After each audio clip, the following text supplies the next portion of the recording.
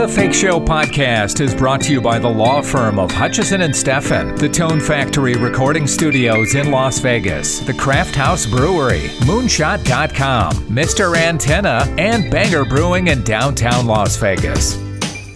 It's The Fakeshow with Jim Tofte. Welcome to a sort of a special episode of the Fakeshow podcast, especially for those of you with kids or grandkids, or you're a teacher wondering how to explain this COVID-19 pandemic to them in a way that might actually give them some comfort. It's not an easy thing to do, but there is a wonderful new children's book called Anna and the Germ that came to visit by Christianne Klein, and people here in Southern Nevada might recognize Christianne from her days anchoring the news at KLAS Channel 8. And oh, by the way, she was also an anchor on the ABC network, among other accomplishments. She was inspired to create the book by her 2-year-old daughter, and very quickly she collaborated with her mother, and it was an instant best-selling hit. Please welcome Christianne Klein to the show, and congratulations on the book. You must be very happy about this. You know, it's one of those things that we didn't anticipate writing, but the response we are very happy about, because a lot of people have taken to the book and shared with us how it's helped them. So it's one of those situations where I wish we weren't in this situation. I wish we weren't in a pandemic where we needed to have a children's book that dealt with this and addressed this topic. Right. But the response from parents and from teachers and librarians and grandparents has just been phenomenal. And I have to say that I was pleasantly surprised seeing you interviewed on ABC, on the ABC network. I just happened to come across the network while you were being interviewed after not having seen you for quite some time. Now, I didn't realize that you had left Channel 8 here in Las Vegas, so it was just like you kind of were gone. Was it because you were raising a family that you kind of stepped away? I wanted to spend some time with our daughter in between jobs. So the plan was always to go back to work in news, and then the pandemic hit. So right now, I'm home with our daughter and with my husband, and I wanted to be able to take some time off with her because, as you know, working in TV or working on radio, it can be pretty time-consuming. So she's at that age. She's 2 years old right now. I was hoping just to be taking off about 6 months, but now that we're in this situation, I'm just going with the flow and going to see how we all feel about it as a family once the danger passes physically, and if it's safe to do so and it makes sense to do so, then I would be going back into a newsroom. Is Channel 8 a possibility? Is that something that you've talked about with them? Well, not to give anything away. That was not one of the places that we were talking about. We were planning actually to move out of the area. We both love Las Vegas, but we were planning on moving out just because of different opportunities. So now we want to make sure that we're reevaluating everything and making sure it's the best option for our family, because certainly now that we're in this pandemic situation, it's not just the same concerns that you would normally have when you're choosing a job. Is this place the best place for us to not just raise a family and educate our daughter and live, but is this the best place that if this comes back in waves, that it's safe for us to be here? A lot of other considerations that go into this now, and I'm sure that every family around this country is probably having these conversations too. Maybe a lot of people aren't aware of the fact that you've worked at some impressive places. You worked at the ABC network, and what was that experience like for you the time you were there? You know, I really enjoyed my time at ABC, and I love New York City. That is a place that my heart is in New York City, and hearing from my friends and family that are there, that are dealing with this, it's a trauma and on a different level.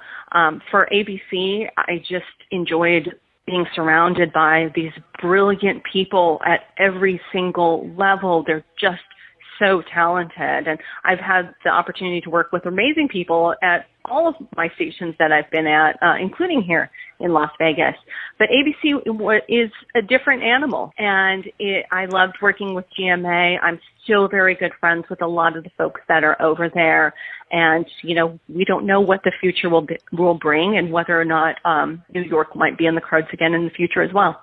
Not that there aren't good people here on, in TV news, but you seemed a little too polished, maybe. Is that a nice way of putting it? I don't know. Oh, thank you. I don't consider myself that way. I just try to take the knowledge that I've gained from other places and utilize it to the best of my ability to communicate with the viewers what they need to know. And I think that's important anytime you're a journalist. I don't care if you're working in local news or you're working at the network level. You have a job to do, and that job is to inform the public and to do it in a way that is not biased, that you're presenting the facts and the accurate facts, and you better know your stuff. And so for me, education is really important. I went to Wellesley. My brother got his PhD from MIT. I consider every single story that I cover, including on the desk, to be a research project. If I don't know everything that there is to know, then I can in a time period about a certain subject, I don't want to interview that person because I think it's really important that you're presenting the information in a way that you have the background knowledge to be able to ask those important questions. And I believe, and I certainly have heard from viewers over the years too, they know. They know the difference between someone who takes that extra time and someone who is, as we all call it, phoning it in. I really think that's important. And important in any job, but especially if you're going to be presenting information to a significant amount of the population. I like that way of thinking. I've always thought that you over-prepare, and if you leave some stuff on the table, so be it. But at least you went the extra mile. Exactly. And, especially in TV, we don't have time to be able to cover things in the depth that we always want to. So we're lucky if we can have a 4-minute long interview. That's crazy long in television, but it's important still to have that knowledge, and you never know what the person that you're interviewing, if they're going to say something that triggers something else, and you go, oh yeah, I read about blank, and then you can ask the question about that. I just think it's so critical, and especially in the times that we live in, to be able to provide people with accurate and factual information. Your book, which is for children, of course, is called Anna and the Germ That Came to Visit, and it is so timely, of course. It couldn't have been that long ago that you had the idea. How did you do such a comprehensive job in such a short amount of time? Working 24 hours a day. A really great help across the board. So the idea came to me because we have a 2-year-old, and just like everyone else, I didn't know how we were going to explain to her what was happening in the world. And at first, because Mommy and Daddy are home right now, she kept saying everything was fun. So it was fun having us both at home. And then out of nowhere, she started saying that her doll was sick. I don't know where she picked it up. Neither one of us are sick. Her doll, obviously she was picking up from somewhere. And every time I talked to a friend that's a parent or a family member who's a parent, they were all dealing with the same thing. Their kids were really upset. They were depressed in some cases. If they were out of school, if they were a little bit older, they missed their friends. They wanted to know when they could go back. They missed their grandparents. My daughter's not used to just seeing her cousins only on FaceTime or seeing her grandparents only on FaceTime. So there's a lot of confusion about what this is. And I was hearing from other friends that have kids that are 3, as young as 3, saying, when the virus leaves, can we go back to the zoo? When the virus leaves, can we go back to the museum? When the virus leaves, can we visit grandma and grandpa again? And these are very young kids. And every single time, every parent was caught off guard. Not one of us were like, oh, of course they would be doing that. We all thought we were insulating our kids. We all thought we were protecting them. We don't watch the news when she's around. We try to watch it when she falls asleep. So it became just this thing where I thought, best way for her to learn has always been children's books. You repeat them over and over and over again. They see the images. They put the images to the words. And I said, gosh, I wish there was a children's book for this. And it hit me like a bolt of lightning. I said, there needs to be a children's book for this right now. And I called my mother, who's a marriage, family, and child therapist, and she specializes in children and trauma. And that day, I wrote the first initial draft of what would be Anna and the germ that came to visit. And I incorporated all the emotional aspects that I knew all of my friends and family were going through with their kids, with the boredom and the loneliness and the sadness and the fear and the anxiety and the confusion. And I asked my mother to help me weave those therapeutic tools into the storyline itself. So we're not just taking it from the emotional aspect, but then taking it that next step. And I really wanted to end the story with a message of hope and resilience. So at the end of the story, the germ goes away, but because of everything that Anna learned along her journey, if it ever comes back, the family knows that they can get through it again together.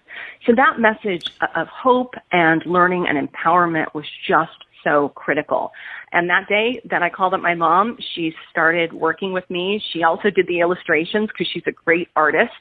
And we pretty much worked 24 hours a day until we could get this out. It was an intense effort, but I knew that it was needed now, not 6 months or a year from now. And she is based in another city? She is. She's based in Sacramento, California. So all of this was done virtually.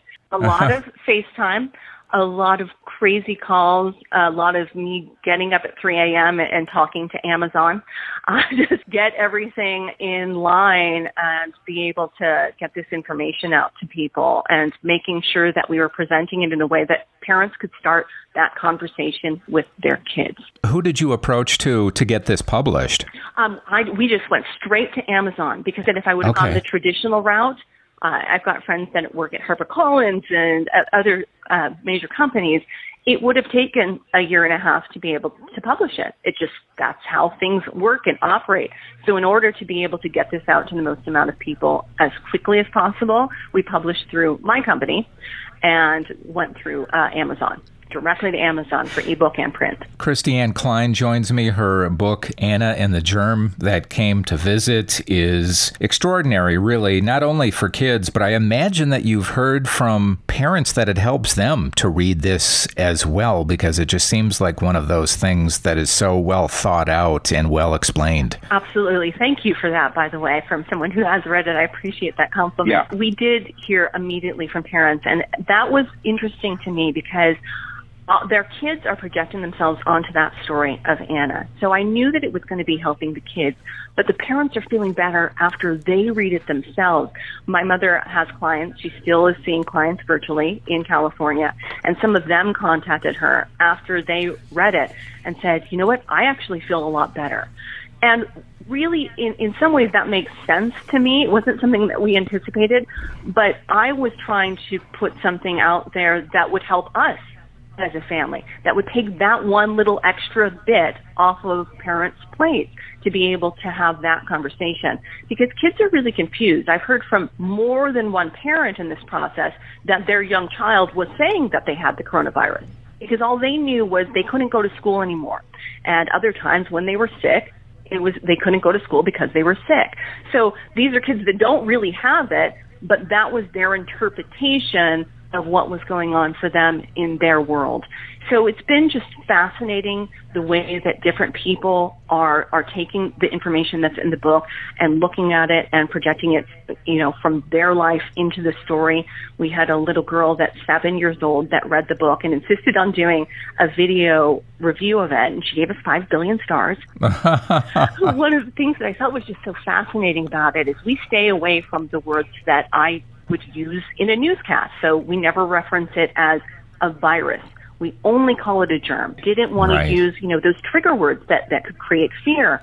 And we never use the word quarantine because, again, that's one of the words that we hear on the news. And this little girl said that her favorite part of the book was when the mayor lifted the quarantine and the kids could go back to school. So, again, they're projecting their own experience. They're projecting what they know in their world onto this book, despite whatever we put in there. The kids are picking up so much more than we realize every single day as parents.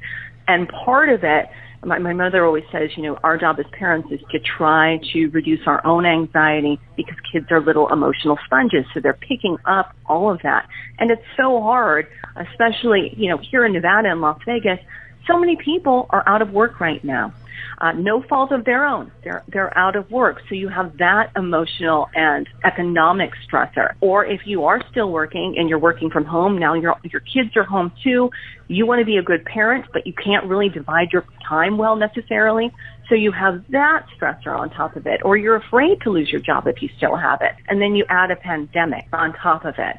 So you've got the fear of like, what's going to happen to your parents? What could happen to you?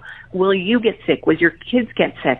There's just so much that people are dealing with right now. And any way that we could help take anything off their plate, we wanted to be able to do that. I anchor radio newscasts all over the country, everywhere from San Francisco to Atlantic City, and I have noticed how difficult it is for, and I'm talking about adults, to process this situation. There are just so many negative comments and problems all over the country, as you well know. Absolutely. And what's, I think part of that is we usually know what's going to happen next in our world.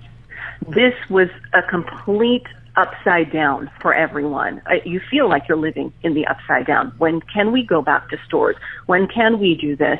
And is it okay, even if the government lifts those restrictions, is it safe? Is there going to be a next wave? Is there going to be a third wave? Is this going to go on for 18 months or 2 years? So there's just a lot of anxiety and confusion. And then we also don't know what's going to happen to the economy.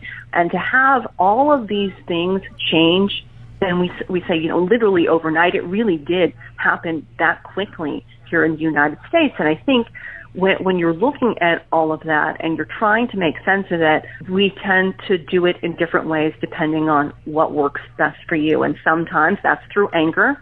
My mother always says that anger is masking some other feeling. So if you're scared or you're sad or you're going through these other things, you were looking for that person to blame. We're looking for the thing to be angry about. And it's really hard to be angry with a virus. How can you do that? You can't project that blame onto that as well as you can with other things. Is the Anna in the title, is that named after you or your daughter or who? No, you know what? It's interesting. My great-grandmother's name is Anna, and my daughter's name is Olivia, so it's not named after her. It just immediately came to me, and something that I have not changed from the moment I wrote word one on the page. Yeah, because having played classic rock like I have for so many years, the title Anna and the Germ, it just sounds like a punk rock band. That is the first time that I've heard that, but I kind of love it. It's amazing because you talked about teachers earlier and how this is probably something that could very well be included in several curriculums, don't you think, in the midst of this? Absolutely, and actually we do know from teachers around the country that they are using this in their Zoom classes and they are incorporating it into the curriculum of their schools. We've had a lot of people ask to be able to use it, and then a lot of people didn't, and they just did. But we've had so many teachers, and the feedback from teachers of kids from a variety of ages has been really great. And the other thing that we did, and I always tell anyone who, if you are a teacher and you're interested in this book, go to our website. It's thegermbook.com. We have a whole page that's just additional free resources. And there are coloring book pages that are based off of that book. There are songs that are based off the book as well that was inspired by the book called Hey Germ, Go Away, including a 20-second hand-washing version so that parents and teachers can play for their kids. And it's exactly 20 seconds long, so it matches that CDC guidelines. And then we also have tips and tools for parents and for kids. So if teachers go there ahead of time or your school goes there ahead of time and they encourage parents to look at that information, perhaps download those images for their kids, it makes it more of an interactive experience for the teacher and that classroom as well. And we've had a lot of great feedback from people who are using it that way. I understand that you were just interviewed as part of a documentary that is about people trying to help others during the pandemic. Absolutely, and that was it was a really nice call to get because this really came out of a couple of moms that were just trying to help, and I wasn't even sure that it would be read outside of our family and friend group. Honestly, did not have a clue that this would go out and be kind of crazy in this world right now. So to be included in that group of people that are trying to make a difference was just an honor, because the stories that they tell and the stories that will be told in the documentary are really beautiful and inspirational stories, and I think that's something that we all really could use right now. You're the veteran news person who has interviewed many people. How does it feel being the interviewee in this case? It really is different, and I have a lot of empathy for all the people I've interviewed over the years. It's a different experience, but I couldn't have anticipated this a few months ago. I just couldn't have. I'm honored anytime anybody wants to talk to me about this book, because I really believe in it, and I really know that it's helping people. So I'm appreciative, but yeah, it's a different experience. And your book, it's doing very well on Amazon's list of new releases, isn't it? It is. It was kind of shocking. We, again, didn't anticipate any of these things, but we looked at it one day and I said, I wonder how we're doing. And there we were, number 7 on the list of Amazon new releases for children's books. So it was kind of a crazy experience to see that as well, because especially when, we're working together with people across the country, and our goal was just to be able to get this out to people to help and to be embraced that way, and to have this many shares and this many people coming to the website and sharing their own experiences and emailing me videos. And I try to respond to everybody as quickly as possible that are sharing those experiences, because they're powerful. And I know when a parent sits down to type, or a teacher sits down to type and talks about their own experience with this book, they're doing it from a place of appreciation and love and wanting to be able to get that message out as well. So thank you to everybody who has emailed and who has embraced this book. Really, really, really appreciate it. Yeah, and I know that they thank you, because I'm sure they just don't know how to explain it, and the book does such a good job of that. Well, thank you. That was our goal this entire time, was really just to be able to open that conversation up for folks and to help kids be able to see that other people were having this experience as well, because a lot of kids think it's just them, or a lot of parents think it's just them, that there's no one else in the world that's going through this. And part of that reason is because we are all socially isolated right now. So, and we have been for so long, that you do feel like you're all alone if you don't get to be able to have that same experience with other people. And so to be able to bring something that helps with that was just really powerful. I know it's early on in this whole situation, but has there been any thought to a second book, and not even necessarily involving this topic, but maybe something else? Yeah, certainly. I actually would love to be able to do several books and a series of children's books that deal with different topics that affect children's mental health. Certainly not coronavirus. I hope that we get to be able to move past this and be able to get past this as a community and a society. But there are so many things that I've covered over the years as a journalist that I see that there are common topics that are affecting kids, whether you live here in Nevada or California or New York or Montana or South Dakota or Florida, wherever it is, there are just certain truths and certain things that affect kids. And so when you're seeing these commonalities, you start to wonder why those are, and realize that there's a common need there that needs to be addressed. So I don't know which one we will start with, which topic, or how that's going to look, because this particular book has been really, I'm focusing all of our extra energy on this right now, because we still are in the midst of all of this. And even with places that are easing restrictions, it doesn't mean that the mental health issues immediately go away.